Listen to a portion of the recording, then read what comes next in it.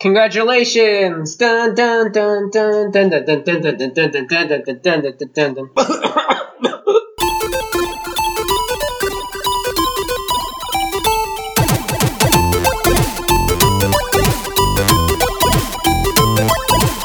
Hello and welcome everybody to the Geekscape Games podcast. This is level 100.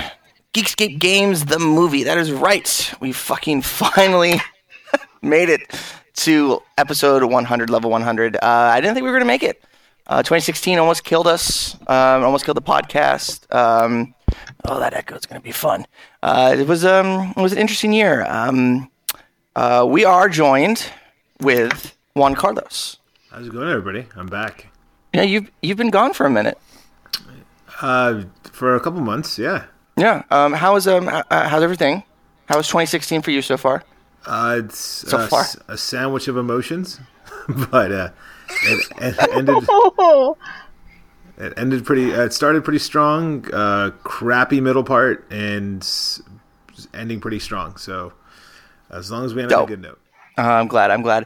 And we also have the baby-faced honey of Geekscape Games, Adam Lemois.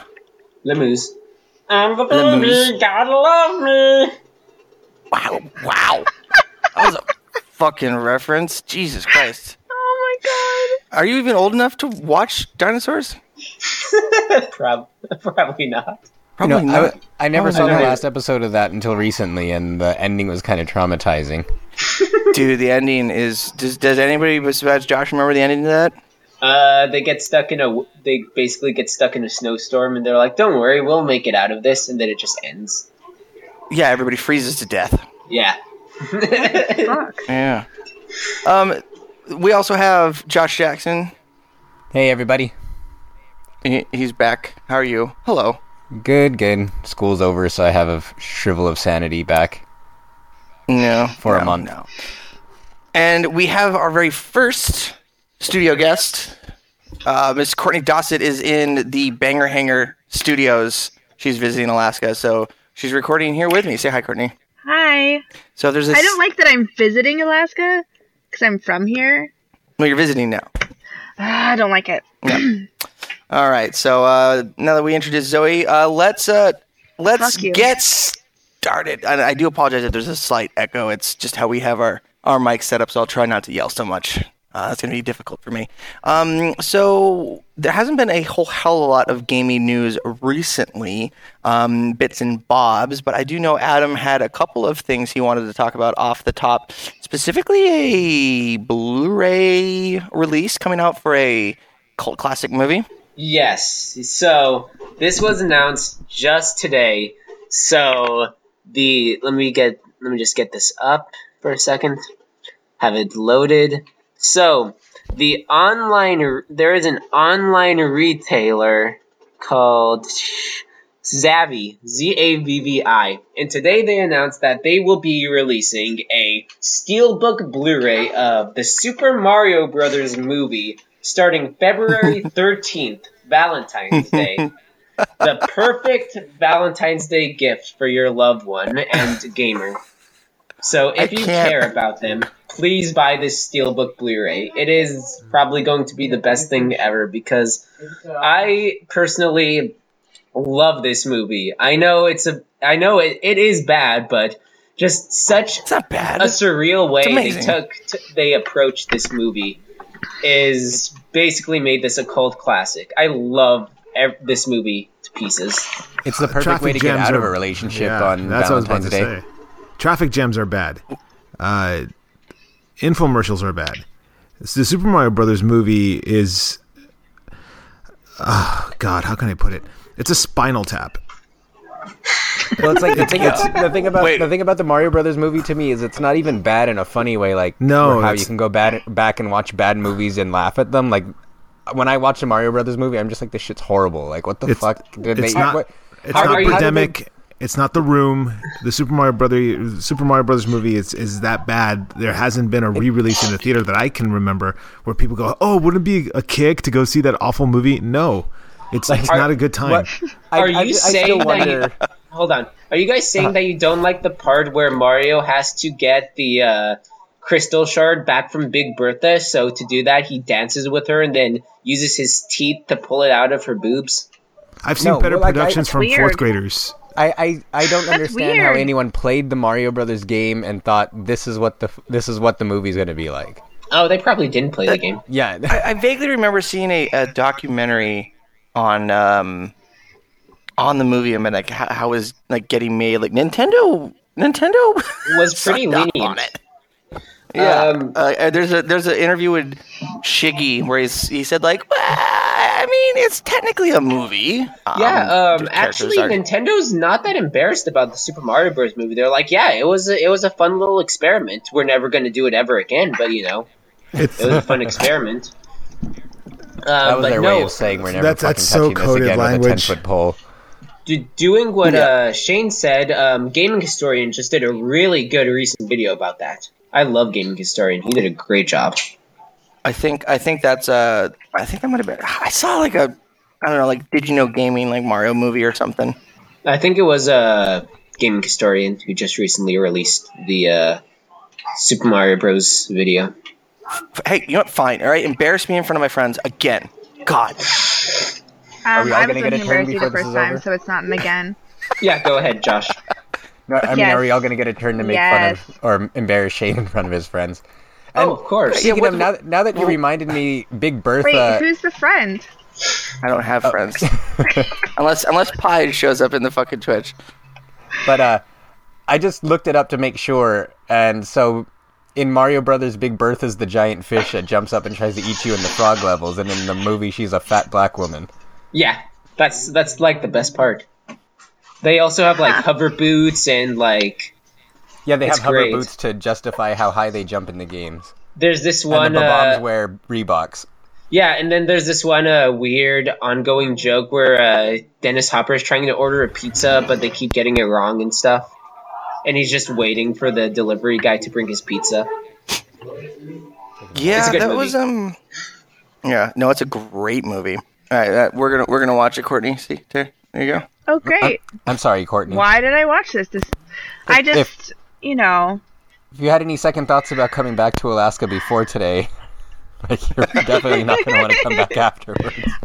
I had to buy a coat and boots because I don't own anything warm enough to keep me sustained up here, and I'm glad I did because I would have died today.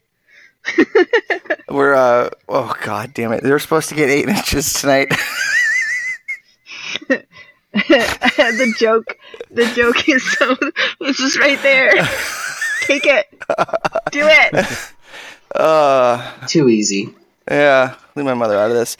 We got some in the so we got some Nintendo Switch rumors and some news. So who exactly is Laura Dale? Okay, I keep seeing her in all these like write-ups, and no one's been able to like coherently like tell me who she is.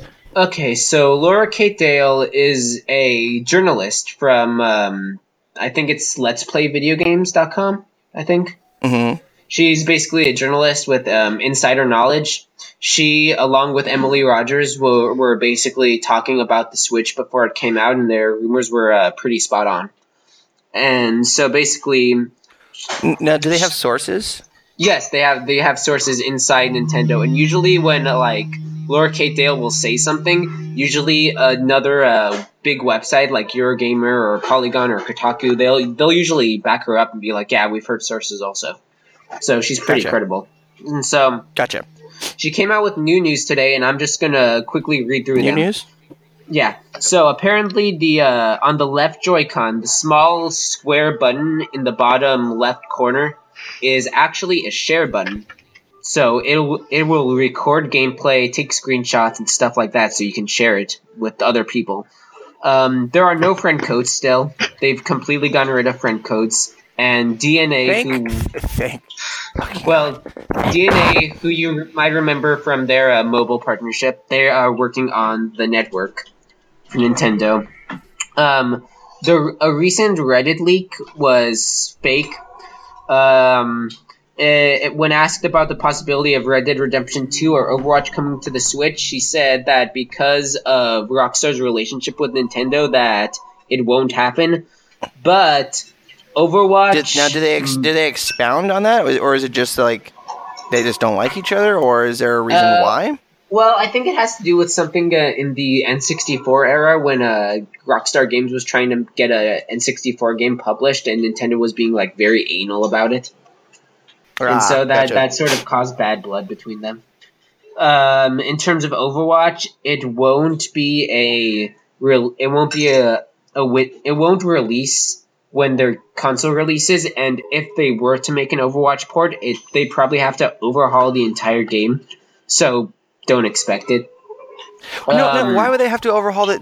That doesn't make any sense that they'd have to overhaul the game, because the Switch is going to be running on the hardware is going to be on parity with the PlayStation 4 and the Xbox One, and obviously PC. So I think it's because Overwatch is like completely online. I think it has to do something with the fact that Overwatch is completely always online, and that's sort of weird for a Nintendo thing. So they'd have to overhaul the game a bit. The Nintendo Switch, don't expect a delay on it. It's still coming out in March. When asked if voice chat was coming, she hinted that it might actually be coming. Voice chat for the Switch, so that should be interesting. What else? The system will have Bluetooth, but she did not expand upon that. The Joy-Cons will be available to be purchased separately at launch, and also docks will be purchasable after 6 months, and they'll be relatively cheap, although no price was given out. So they're saying it'll be really easy if you lose a Joy-Con or the docking station. I don't know how you're going to lose a docking station, but they'll be they'll be super cheap to replace. So not to worry. There will be no bundle that includes the Pro Controller that was shown, but you will be able to buy it separately, which I'll probably do that.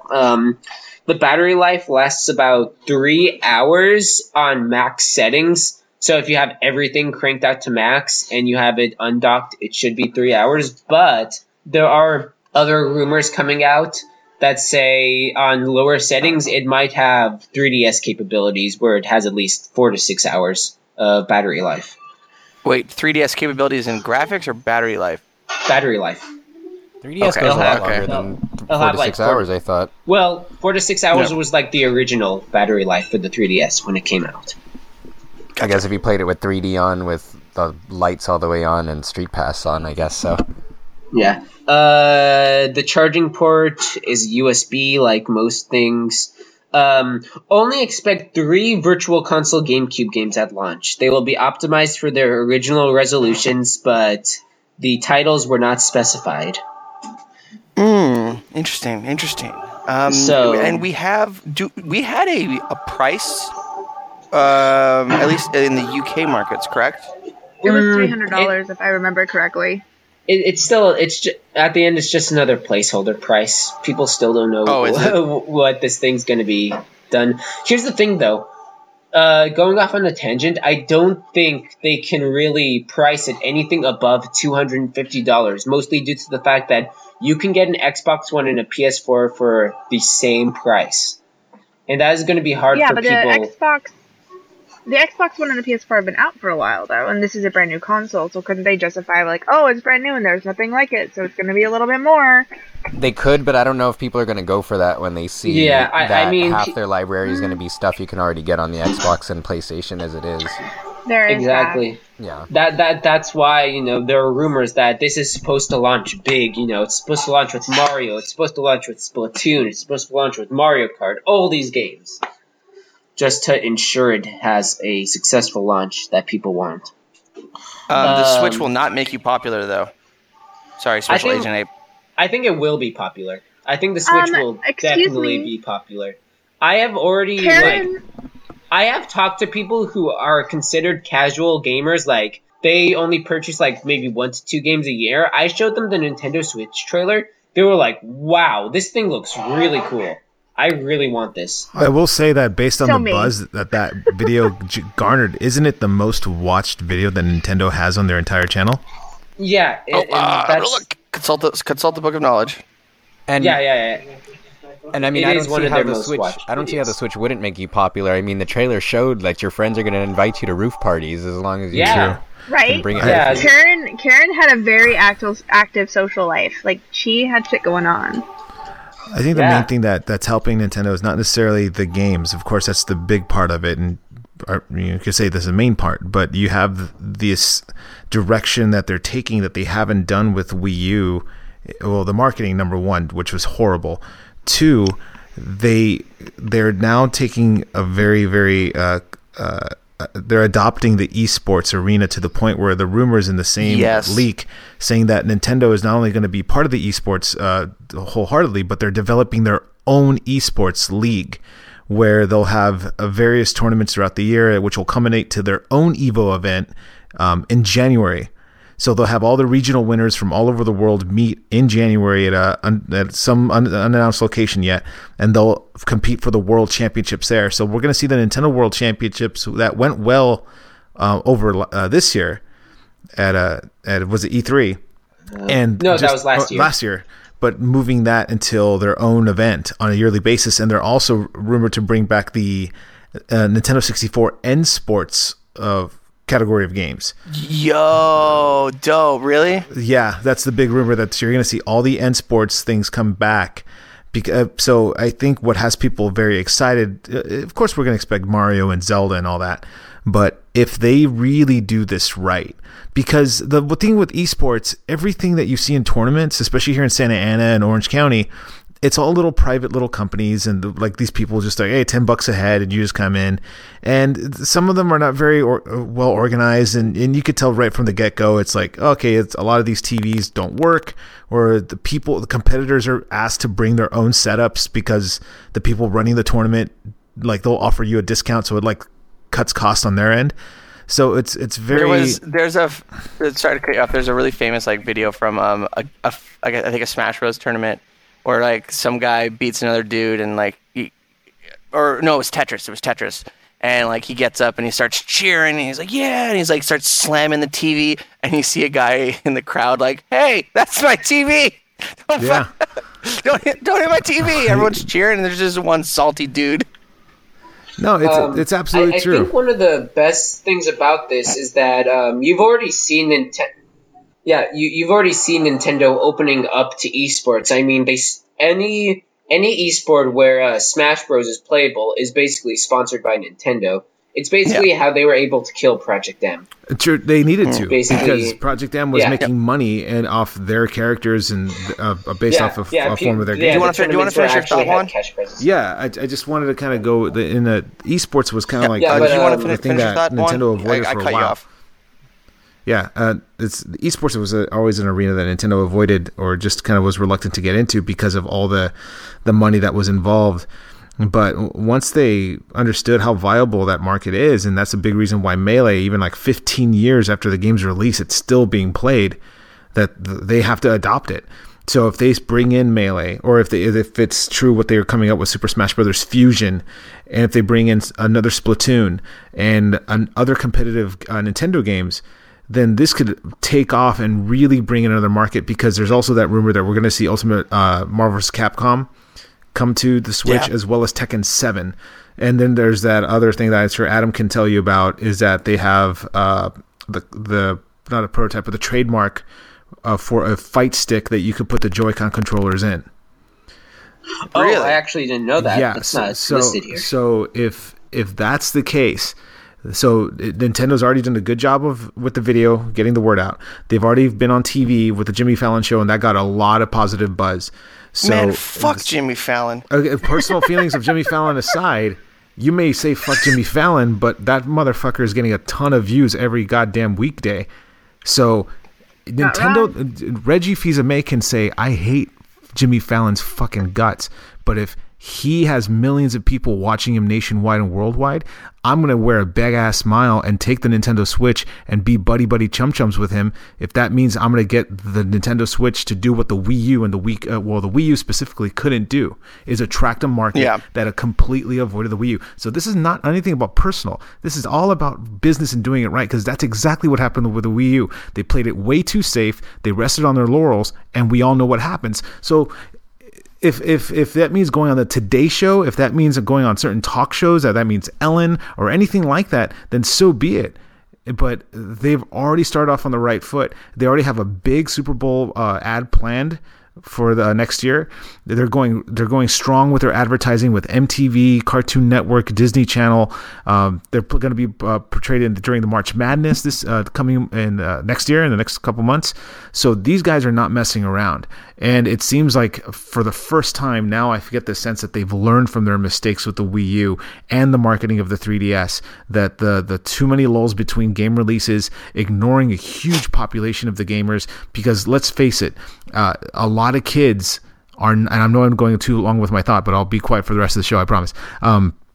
A lot of kids don't play Nintendo games. They're not like us who, if you grew up and you're in your 30s now or in your late 20s, Nintendo was a household name. Even parents referred to video game consoles and Nintendo systems. And as the Nintendo. Yeah, that was the Nintendo. Now they're not playing Mario, they're playing Minecraft. They're not playing Zelda, they're playing Clash of Clans. They're playing all these PC games or make video games great again. Right. So it's a market that Nintendo, the only people who are really buying Nintendo systems and amiibos and all those special edition consoles are us, the adults. It's not, the kids aren't asking for that stuff. They're asking for the Minecraft edition of the Xbox One. They're asking for the, Uncharted PS4 bundle or Call of Duty. They're not, even though Nintendo is well known and they're beloved, that doesn't necessarily mean they're making money as much as they used to. So they've restructured their entire marketing plan.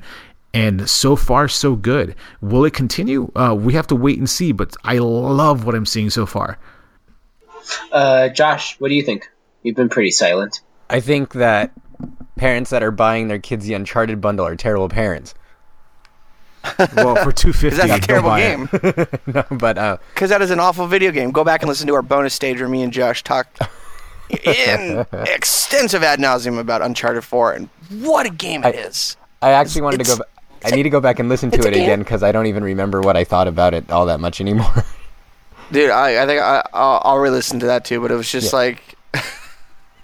I'm struggling. I'm struggling to round out my top 10. But yeah, as regarding the Switch stuff, I'm very much a wait and see person, and I've always been that way. So I don't have a whole lot to say because everything sounds great on paper, but it all depends on how they implement it, and that goes for all three consoles or for any console for that matter. Since there's been plenty of times where even back with the PS3 and its so-called cell processor, and that turned out to be detrimental to developers and ended up hurting it more than helping. So I mean. It's one of those things where I'm going to get the Switch day one. I always do my best to get consoles near launch anyway, regardless, unless there's something really bad about it. But yeah, everything that's been surfacing about the Switch has been good news, and I haven't hid the fact too much on this show that, even through the good and the bad times, Nintendo's usually my top console developer. So there's probably nothing they can do to deter me from getting the Switch. And it just is a bonus that everything that's been coming out so far has been more than positive and shows that they want to make positive strides towards taking back some of that market share that they lost with the Wii U and how bad of a job they did on that. Yeah, and I just wanted to say I was over at a friend's house and he was listening to us live a couple of weeks ago when we were talking about the Jimmy Fallon thing, and he was like, I didn't realize the Wii U was a separate console. And I was like, I heard that all the time. I was like, yeah, and it just boggled my mind because he's not a dumb guy. He's a smart guy. He's with it. And he was like, yeah, back when he was living with a mutual friend of ours, he's like, yeah, Adam came over and showed me like, yo, look at this thing I got. He's like, it's a controller with a screen. Why is it so expensive? Like, he just thought it was an add-on. But in talking about metrics, the top 5 videos on Nintendo's YouTube page. Number 5, the Splatoon game overview, Nintendo Direct at 4.7 million views. Super Smash Bros. Nintendo Direct, 5 million views. Nintendo 2DS at 6.4 million views. Breath of the Wild trailer at 10.5 million views. And the Nintendo Switch trailer at 22.6 million views. So more than double. There's a lot of hype behind this console, and I really think I think this is they know what they're doing with their marketing. They're doing the Fallon thing. They got over 5 million views on YouTube. That they're pushing this new console, and it's what's the word? Modules, like modulability, if that's even in English. Like they're portability. Portability, yeah. They're going the right route. They're going to go on the right route this time. So, final thoughts on the Nintendo Switch. Day one purchase for me, for sure. I'm still very excited for it. I think Nintendo's going into this as probably one of their strongest lead-ups to a console. I mean, earlier this year, I was still very nervous about how Nintendo was going to pull this off, but we're only about 3 months away from this release, and there is just still so much excitement about this console and so much mystery that this game is just making a lot of people very anxious just to finally do this. And, with things recently revealed, like Yooka-Laylee's now probably coming to the Switch because the Wii U version was canceled, rest in peace. Yep. And basically people can't outright canceling some of their other Wii U ports, like Stardew Valley has been canceled in favor of a Switch port. I feel like the Switch is going to have a very strong launch. It's going to be probably Nintendo's strongest launch since the GameCube or the N64. I think it's going to really hit home to a lot of people, and I think this is really going to put Nintendo back on track. But Adam, are you buying it day one? I want to. I really want to, actually. Adam, would you eat ramen for like 2 months in order to buy the Switch on release day? Because you could do that. You could just eat ramen. Just open a bunch of credit cards. I could. Yeah. Get that GameStop credit card at 29% APR. Jesus Christ. Refund. Sure, that's what I'm going to do. So I'm going to go with Josh and say I'm going to pick it up day one. Yep, day one. Yeah, it's gonna be day one. I just cashed in a lot of shit at a local GameStop, and this the manager there was like some of the best retail employees I've ever dealt with in my entire life. So I was like, I'm doing all my pre-orders, through you guys. You gave up on your pre-order. You gave up on your pre-order ban. Well, I'm gonna pre-order the console. So, yeah, okay. Fuck you, Josh. Is your 2017 resolution to pre-order everything again? Yep. Yeah. It was at the end of it, like my total trade-in came to almost $600, and she's like, "Oh, and your Power Up Pro is expired. You gonna buy another one?" I was like, I might use it, and she's like, "No, you're buying one," and then put it on there. I was like, "Okay, all right." Looks like I'm buying another year of Power Up Pro. Enjoy another year of Game Informer, you asshole. Oh, whoa! What'd you call me an asshole? I'm just joking. No, it's embarrassing you in front of your friends. Oh, yeah. Okay. Yeah, in front of your friends. Yeah, Special Agent Ape and Sneaker Beef. They're coming to my birthday. I can't believe you didn't invite me to your birthday, but I completely understand. Anyways, to round out the rest of those rumors, the right Joy-Con is going to have an IR pointer akin to the Wii Remote, which will allow for touchscreen functionalities while the system's docked. The entry bundle will be 32 gigabytes of onboard storage, and there will be a micro SD card slot to support up to 128 gigabytes. When asked about Mass Effect Andromeda, they said it's probably not going to happen because Mass Effect 3 sold horribly on the Wii U. Well, Mass Effect 3 was also horrible was a horrible port, so that's really well. Not also, I want to add. Remember, when that game came out, for the same price, you can get Mass Effect the entire trilogy for the PS4 or the X. So between those two, what are you going to get? Yeah, I mean in that case they threw Mass Effect 3 out to die on the Wii U, so they don't really have they absolutely did. They didn't have if they had that trilogy for Wii U, then maybe the sales would have been better. They threw out everything to die on the Wii U. I feel like I was the only person that actually bought Batman Arkham City Armored Edition. Oh, I rented it, and it didn't make it any better. That game wasn't that good to begin with. But anyway. I thought it was fun. But I had never played an Arkham game up to that point. So what else do you guys want to talk about this week in news-wise? Courtney, you've got some stuff to talk about, right? Well, Diablo's 20th anniversary is on the 31st. I think told I'm too loud. Sorry. I'm screaming out of nowhere. I'm not screaming. I'm just loud. There you are. So Blizzard is putting like little different events for all of their games. So like they're having a tavern brawl specifically for like a Diablo themed tavern brawl in Hearthstone. They're doing some stuff in Overwatch. So it's kind of neat that they're doing that to celebrate Diablo. That's pretty much all I found. Didn't they recently put out a patch for Diablo 2? They put out a patch like 3 months ago that I saw, but I haven't been on Diablo in a long time. Yeah. Oh, I didn't play Diablo 2 for one, but I haven't been on Diablo 3. I know they put out some new stuff for that recently too, but I got caught up in finals and then I'm on vacation now, so I'm not at my computer. Not a lot of video gaming going on. So there's a Gravity Rush anime? Yeah, and is it good? It's just like a short. It's like both episodes combined are like 14 minutes. It's not meant to be like this huge thing, but I mean it's done in the similar style as the games. The character work's all there. It was done by people who worked on some of the more recent Evangelion re-releases.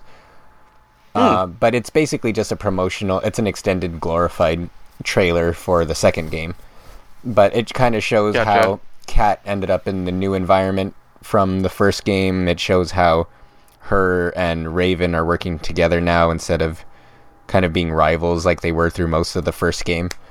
And it just kind of serves as a cool little setup building up to the release of the second game, which I think is January 24th. So that... I thought it got delayed. It got delayed. We talked about this. Every time this game comes up, it got delayed. It was going to have a sure spot as one of my favorite games of the year, bar some unforeseen disaster, but it ended up getting pushed back. So that's basically like an OVA, right? Essentially, it's split up into two 7-minute episodes. Josh, is there anything from this last couple of weeks that you really want to talk about? Just that my fucking Overwatch matches got ruined today by that stupid ass May glitch. It apparently has been going around for a week, but I just encountered it today for the first time. So essentially what happens is in Eco Point Antarctica, where you play either the 1-on-1 matches, the 3-on-3 matches, or the current Winter Brawl where everybody's Maze, like 6-on-6 May battling. It's like you can use her ice wall to push her and other teammates up through the wall to a point where they can shoot through the wall at enemies, but enemies can't hit them. And so people were just doing that all day to either stall until time ran out when they were going to lose, or like ambush people who had no idea about it, and it was just really, really frustrating to play. I'm sure Blizzard's going to patch it real quick, but it probably won't happen until after the Winter Brawl or the Winter event's over, which sucks because, again, the special brawl for the event is 6-on-6 May versus May, so you're going to constantly have that happening up until they fix it, which it probably won't be until that's over. I'm watching a video of it right now. It looks like they go into a hallway and put her ice wall underneath, and they just get pushed out of the environment, out of the geometry of the level. Mm-hmm, yeah.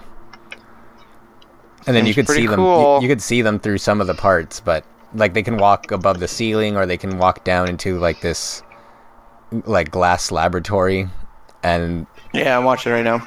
Yeah, it sucks. It sucks when you're about to win, or even when your own team's doing it and stalls out the game and makes a 5 or 6 minute game take either 15 to 20 minutes until someone finally just gives up and decides to actually play, or what usually happens is everyone will see that it's happening and just quit, and then no one will get experience for the match at all, and it's just a big waste of time for everybody involved.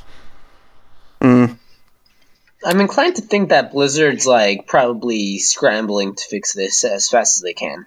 Yeah. Hopefully. Anyway, Juan, the last couple of weeks, last couple of months, is there anything that you that got you going? Did you get any cool gaming Christmas presents? Actually, this is the first year I didn't get anything gaming related, and which is a surprise to me. But I think you say that really loud. I was like, which was a surprise, kind of a disappointment. in terms of gaming, though, I just found myself kind of rediscovering the games that I've already had sitting on my shelf that I never quite finished, or that I never kind of gave a fair chance to. But I just found myself just stuck with Overwatch for the majority of the fall, and the only thing on the Wii U that I really played it was Smash Brothers. I just picked up, Shantae, and I love the hell out of that. Having the baby just kind of like made me kind of get away from gaming for a bit. So I've only been able to game on my 3DS in little sessions here and there. But I'm looking to try to structure my time a little bit better at night. So when I get 11, 10 at night, which we are currently right now, is get at least like 30 minutes in to just kind of just stay in the loop, because I don't want to fall out completely. I didn't know about that May glitch until you just mentioned it, because it's I just been playing Pokemon for the last couple of weeks. Oh right, yeah, but I'm glad I stayed out of that. But no, man, it's been a very not to get too like in depth of what's going on here, but it's been a kind of a crazy last few months ever since Comic-Con. Just trying to find some kind of structure, but trying to balance work and a baby is extremely exhausting, and in a good way.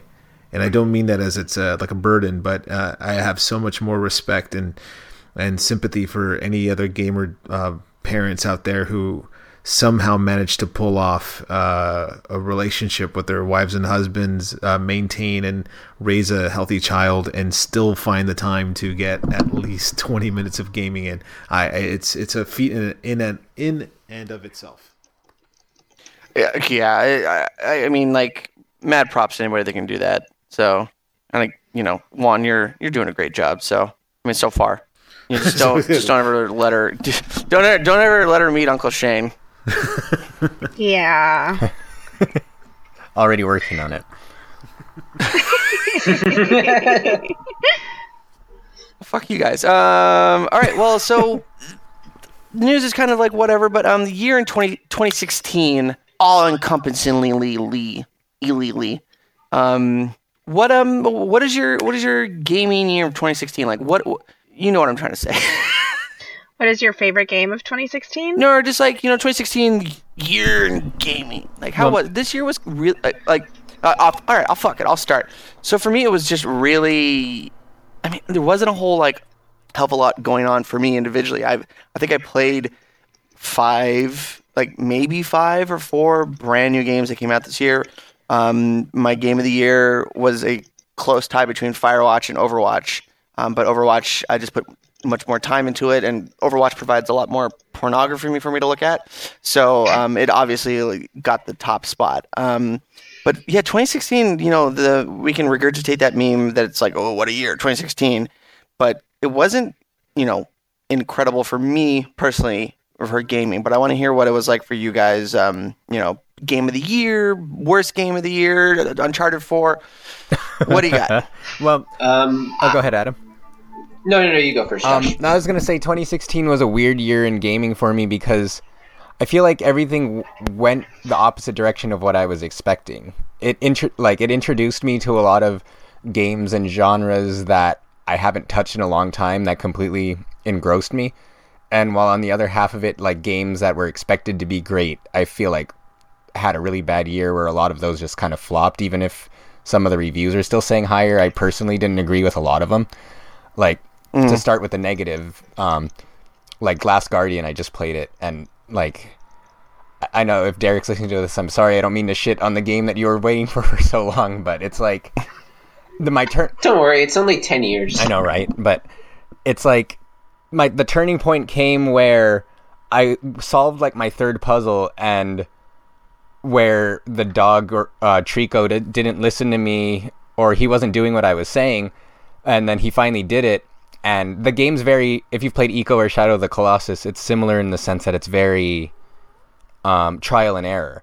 So when the dog's not listening to you, you think you're doing something wrong. And a lot of times I would try again later, after 20 minutes of wandering, doing nothing, and he does what I was expecting. So I thought maybe I was using the controls wrong because they don't really explain it to you. So I look it up online, and it turns out that the game was intentionally programmed for it to be like a quote-unquote real animal that'll only listen to you sometimes when it feels like it. Which is so fucking retarded. And I'm like, really? Like, I just wasted all this time thinking that I was doing the wrong thing, and every time when I thought it was my fault, and I look it up to see if what I was doing wrong, and it turns out, oh, I was doing everything right. It was just that the whatever programming decided that it wasn't going to do what I was asking it to do for 5 minutes straight. So I was just going to... And there's no in-game prompts that shows that he's heard you and he's just not listening either. It's just like...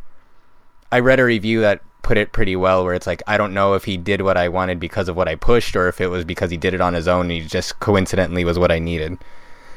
But which I mean, if you're trying to make like Seaman 2 or something like that, where you're interacting with an AI or an entity, yeah, that's fine. But where it's an action adventure game like this, like no, don't try to get creative and artsy fartsy with your AI. Like, and even Seaman would respond to you when it wouldn't listen. It would say something snarky, so you knew that it at least registered that input, whether or not it listened to you. Well, yeah. I don't know if you guys know this or not, but there is actually a Seaman 2 that came out. Yeah, I remember that. Really? It was on PS2, right? Yeah, but it was only in Japan. Yeah. But yeah, was like it aside still, from it can turn into a walking? Whoa. Mm-hmm. Seaman is such a weird game, but yeah, like, just not to rant about every single one, but Uncharted 4 was another one which we did a whole podcast on. And surprisingly, Pokemon Sun and Moon was another one which we also did a whole podcast on, where basically the short version of it is that it fixed a lot of problems that have needed to be fixed for a long time, but on the flip side, they screwed up a lot of things that were fine, and it made for a very uneven game, I thought. But like, yes, one of whichever one has Pokemon in the title.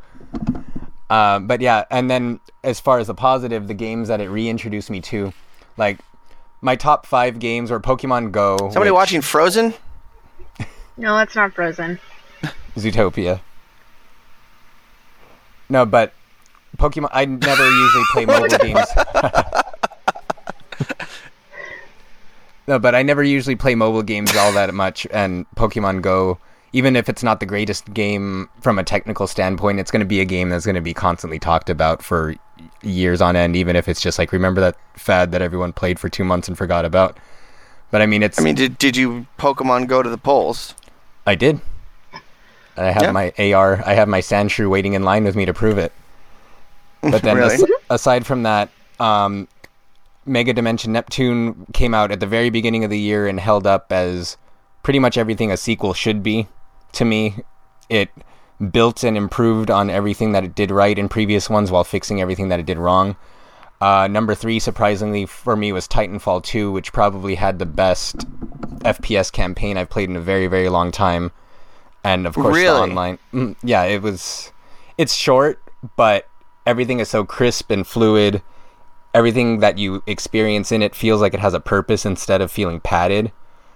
And there's certain parts in the game that I don't want to spoil too much of, but it's just so wildly unique. And I think I talked about it on a previous episode, where there's one section in particular where you have this device that lets you travel back and forth through time. So it's like you switch to the present day where it's overrun with monsters, and then switch to the past where it's overrun with soldiers, and you just switch back and forth while trying to avoid damage from both of them. Cool. It was like stuff like that was just great. Titanfall 1 was like one of my favorite games of all time. I still don't know why I haven't picked up Titanfall 2 yet. No, like, it's, to me, like, the multiplayer is a little weaker, but the campaign more than makes up for it because it's just so well done. And then Gotcha. my second favorite game was Overwatch, which, for similar reasons of why I picked Splatoon as my favorite game of last year, its online was just so addictive and very... Well, that's your reason for picking those games. But there was so much variety, even if when the game first came out, before all the updates, there wasn't as many maps and that kind of stuff, but just the variety in characters gave you so much to dig through if you were really into the game. And there were so many different ways you could approach it, to the point where that's the game that I've clocked in the most hours on this year. I think I'm at 120 right now. And it doesn't even feel like it was just, it's usually just an hour or two a day. It's nothing extensive. I wasn't like sitting there pulling marathons, but what has it been now, like 7-8 months later, and I'm still playing it on an almost daily basis. And yeah, it was probably my favorite Wii U game. Yeah, it was really well done. But my number one game, of course, was Tokyo Mirage Sessions. Fantastic Japanese RPG. Took a lot of conventions and kind of twisted them, made such a ridiculously crazy, unique game by taking two parts of well-known franchises and making something completely different, which I think rubbed a lot of people the wrong way, I should say. But it rubbed me the right way, if you know what I mean. Yeah, wait till you see the waifu list. But do I still have time to make a lewd dude, half of my best of 2016 shit's probably not going to come out until like mid-January at the rate I'm going. So dope. You're probably good. But yeah, it was like that to me. That was its strongest point, and that creativity went a long way with me to create something so wildly different out of two familiar franchises. It pissed some people off, but I loved it. Not to mention best soundtrack of the year, best characters of the year. The story takes a while to take off, but when it does, I thought it was really well done. And it just has so much like colorful charm to it that it's something that stuck with me way longer than I expected it to. And it's something that I'm in the middle of a second playthrough, and I'm going to start a third eventually, which is something that I haven't done in a very long time, is play something more than once. Really? So yeah, very cool. It's fantastic. I love it. Is someone recording at a Golden Corral? Really?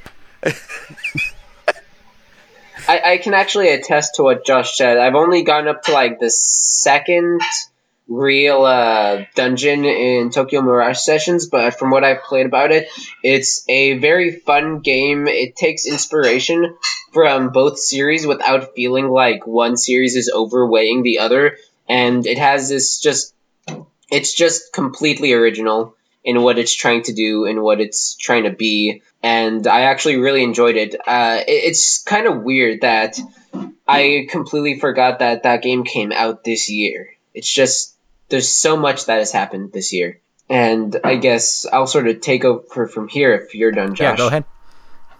But yeah, I think 2016 was a great year.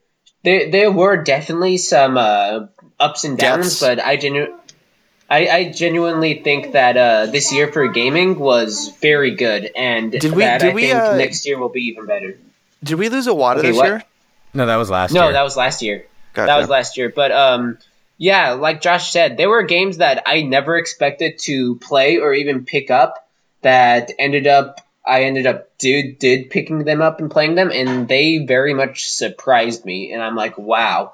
But talking about that though, what you guys are talking about, I think while they have had solid press conferences like PlayStation Experience and E3, I think this year was a bit disappointing for Sony. I feel like they stumbled a bit through the year also. They started off slightly strong, but I feel like they continued to stumble with a lot of the releases like No Man's Sky, and they're just... Was No Man's Sky a Sony studio? No, but it was heavily promoted by them. They heavily funded. Yeah. Gotcha. Heavily funded and promoted from Hello Games, and I feel like PlayStation Pro did not go as they expected it to. And PSVR too, right? Oh, really? No, PSVR did really well from what I hear. I remember. Let me look it up while you're finishing your thoughts. I remember reading somewhere that the VR wasn't doing too well. Let me check though. Keep going though. But no, I think I do feel bad because I feel that actually this year was the strongest that Xbox has been in a while. I actually very much enjoyed owning my Xbox One this year, and I thought, everything from the games with gold games to a lot of their new releases were very strong. I like the idea of Xbox Play Anywhere. That's really cool. A lot of the backwards compatibility stuff is awesome. Sea of Thieves just went into its, just opened up this gigantic Insiders program, and And you're the biggest fucking fan of that game ever.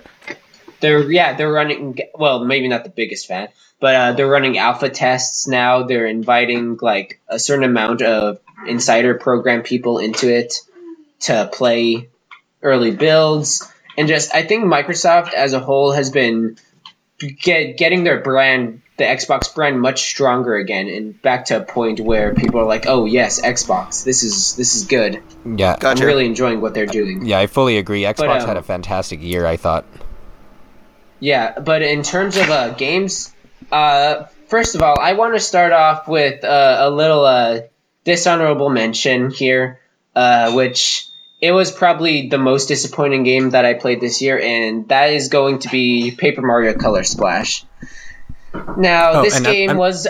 Sorry, I don't mean to... before you start, I found an article on PlayStation Universe that said that PlayStation VR had sold an estimated 750,000 units when it was projected to sell 2.6 million at the same point. So it does actually look like it's behind what they were hoping. It's a bit behind, but I'd say that's still kind of good. I mean, I still think VR is a fad, but anyways, Paper Mario Color Splash was another game. Get the fuck off my show. Okay, see ya. No, but so Paper Mario Color Splash was a game announced this year, actually, weirdly enough, back in March.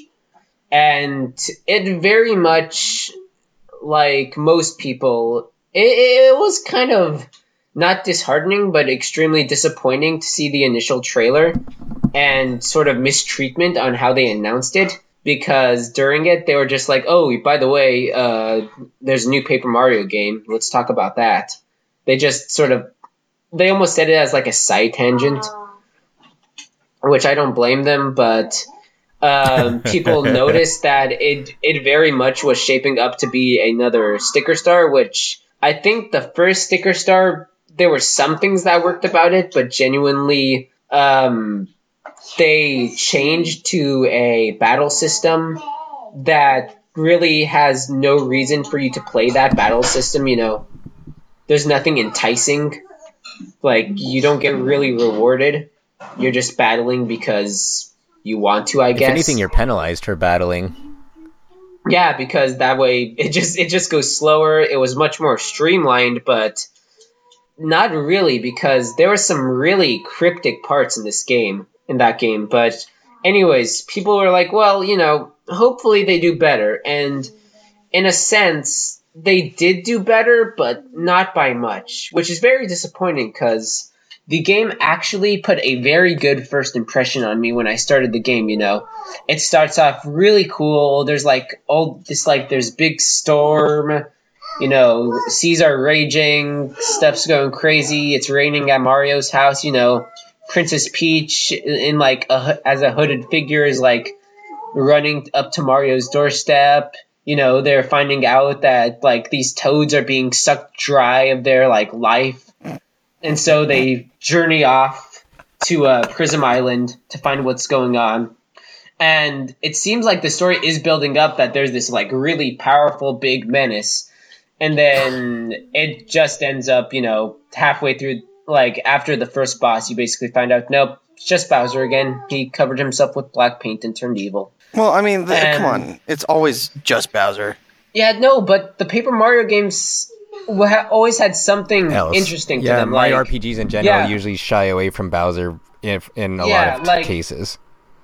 Like, gotcha. the first Paper Mario game did have Bowser as a villain, but it was more like Bowser had, like, found this, like, really powerful, like, energy or something. I forgot what it was. I don't really have much knowledge of the first Paper Mario game, other than it exists and it came out.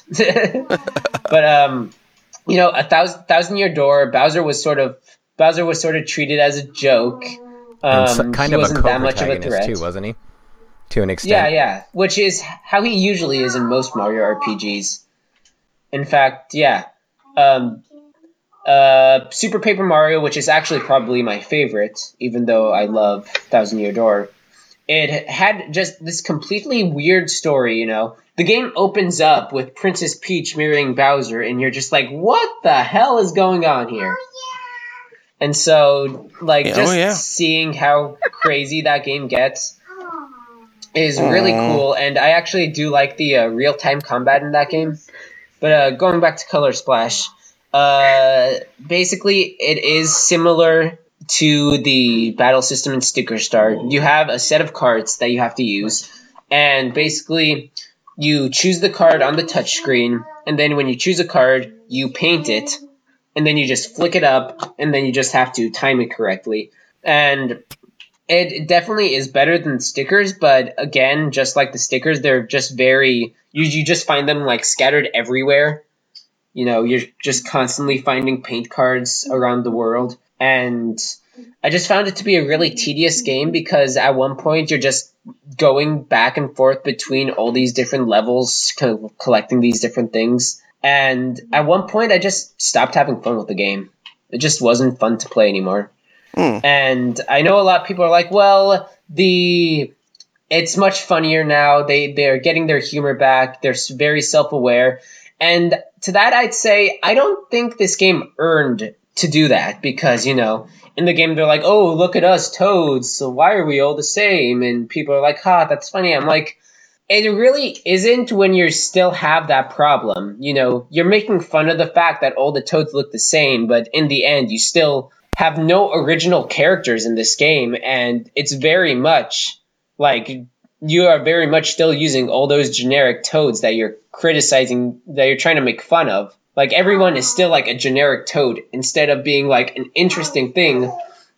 Like, I remember seeing a concept art came out of this completely optional thing called the Rochambeau Temple, where you basically play rock, paper, scissors against weird characters. And the Rochambeau Master for the Rochambeau Temple was supposed to be this like weird ghost character that looked similar to like one of the original Paper Mario characters. But at one point they just completely redesigned it, and now it's just this toad with a hat.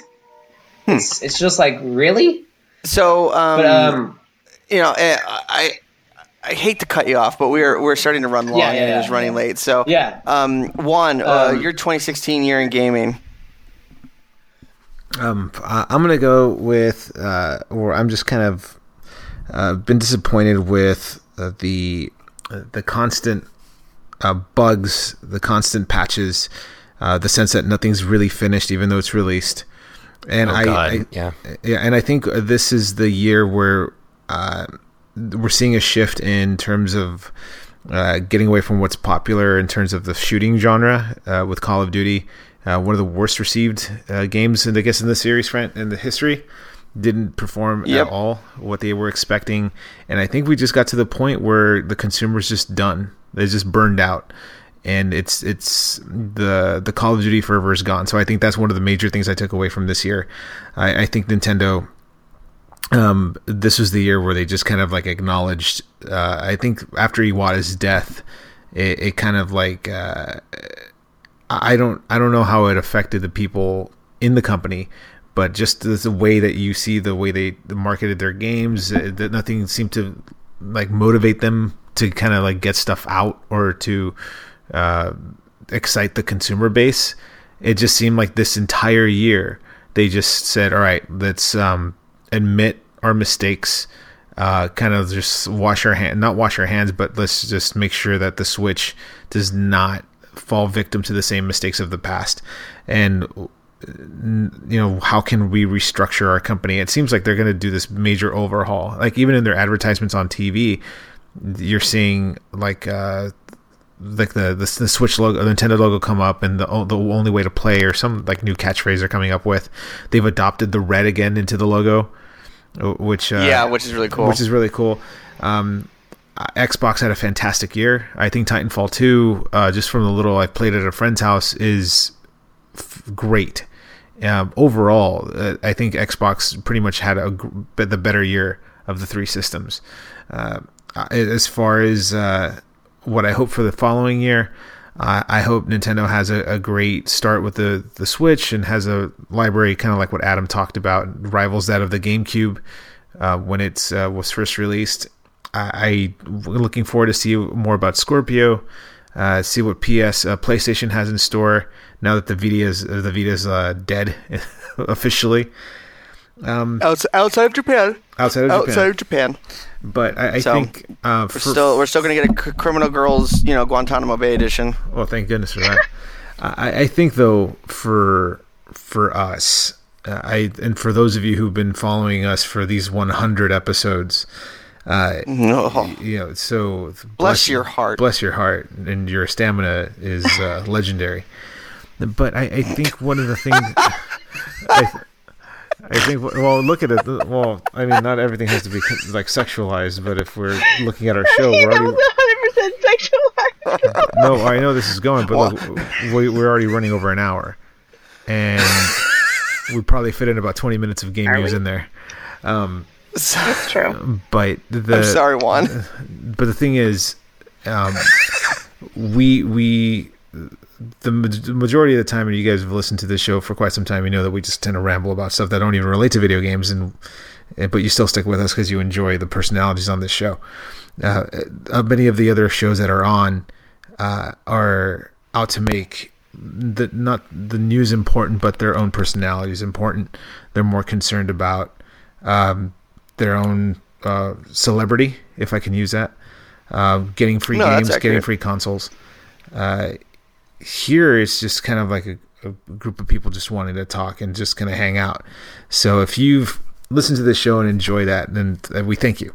So you hit the nail on the head, Juan. That's probably like when every week, or every other week, or whenever I go into this. That's my goal. Like, I'm not trying to become the next Adam Sessler or Morgan Webb or whatever, but just enjoying talking about games. No, and that's the thing. There's so many YouTubers and podcasts out there that are trying really hard to be something that they're not, and I'll never pretend to. I mean, I'm a high school teacher, and I'm a parent, and I don't know as much about hardware. I don't know the composers of every video game soundtrack. I don't know the attack and defense stats of every character in every shooting game, but I do know, marketing. I do know how appealing the consumers work. I do know from my 30 plus years of playing video games a thing or two of what I like and what I think other parents and other kids would like based on the conversations I have with them. So I'm only giving that side of the story, along with Josh and Shane and Derek and Carlos and Adam and everybody involved with the show. So hopefully for 2017 we have a more consistent show where we're there more once a week. We don't have to wait a month. But that I didn't want to spend more time on that. So my 2017 is a continued listenership with you guys and more consistent shows with the rest of you because I genuinely like recording with you guys. Oh, same here. Courtney, your year in gaming. Before we give away our games. I made a point this year to play more different kinds of games because I tend to stick with like sandbox survival games and RPGs. So I made a point to try shooters. I made a point to try puzzle games, and I think that I found that even though I originally thought I would just hate things and was wasting money, I ended up really, really liking them. So pretty sure my favorite game this year is Oxenfree, even though I haven't done more than one run through on it yet. But Oxenfree is it gives me shivers and it freaks me out, but I can still play through it even though I'm a big baby and don't like scary things. So I think that says a lot about how good of a story it has. And then probably after that would be Overwatch because it was just so much fun to keep playing all the time, and I get to play with my brother, which is a big deal, especially now that we're a bajillion miles apart. So I get to have some family time. So for 2017, shut up, Shane, your fucking face. I mean, you get to play with me too, so. I mean, I get to play with you too, but I mean, like, my baby brother is my baby brother, and I play with him a lot too. And then, so for 2017, I'm going to try and keep trying new things and not just say I'm not going to get a console because I suck at consoles. I'm going to make myself actually try and try not to be such a lazy, casual gamer, I guess. But I also want to do more with my tabletop gaming, so we'll see how that goes. So yeah, it was a good year. So we got some codes that we want to give away. Adam? Yeah, and Shane, can I quickly just say something before we do that? Because I know I ran a bit long with Paper Mario Color Splash. Might I just say, like, one quick thing about a game that really did. Go of course. That really did. Okay, so one of the games that actually really surprised me this year, and I won't go into much detail about this one because I rambled on. Watch Dogs 2 by Ubisoft. Watch Dogs 2 is a game that I went in, didn't thinking I'd like. I still picked it up because it was like $40, and I fell in love with this game. I think it's probably my game of the year that I played to date. Yes, I love the improvements that they made over the first Watch Dogs. The story is very fun. The characters in this game are so likable. You're just constantly rooting for them. The level of customization is really fun. Just how many ways you can hack into things now is almost astounding, and how many different approaches you can take, whether it's using like a little RC car to hack into things, or by scouting out something using like a drone and then going in guns blazing, or maybe stealthily taking out everybody by going non-lethal with a stun gun. It just ended up being a really big surprise. I think I'm like halfway through the game by now, but I am very much enjoying this game. I didn't think I would, and it just ended up showing me why Ubisoft really is one of these big publishers and why they deserve to still be in this space, because when they make a good game, they make a damn good game, like with Rayman Legends also. That's just when they make a phenomenal bad game, games. They make a really bad game. A very cinematic game. But it just reminds me that I don't want this company to go anywhere, because they are just so creatively different in a good way, like Nintendo, and I'd be very sad if Vivendi ended up getting the hostile takeover and buying them. Really? You think that's the thing? Well, yeah, it's already sort of publicly known that Vivendi's trying to do a hostile takeover of Ubisoft, since they already sort of did a hostile takeover of their other company, Gameloft. But yeah, that was it. So I'm going to go to random.com, and Courtney, if you can give me the names of the people in chat. We only have 2 people in chat. So I got something planned. We'll be doing something special to give away our games. So because it is 11:42 on the Pacific Coast, so we'll get the contest. We'll get some giveaways.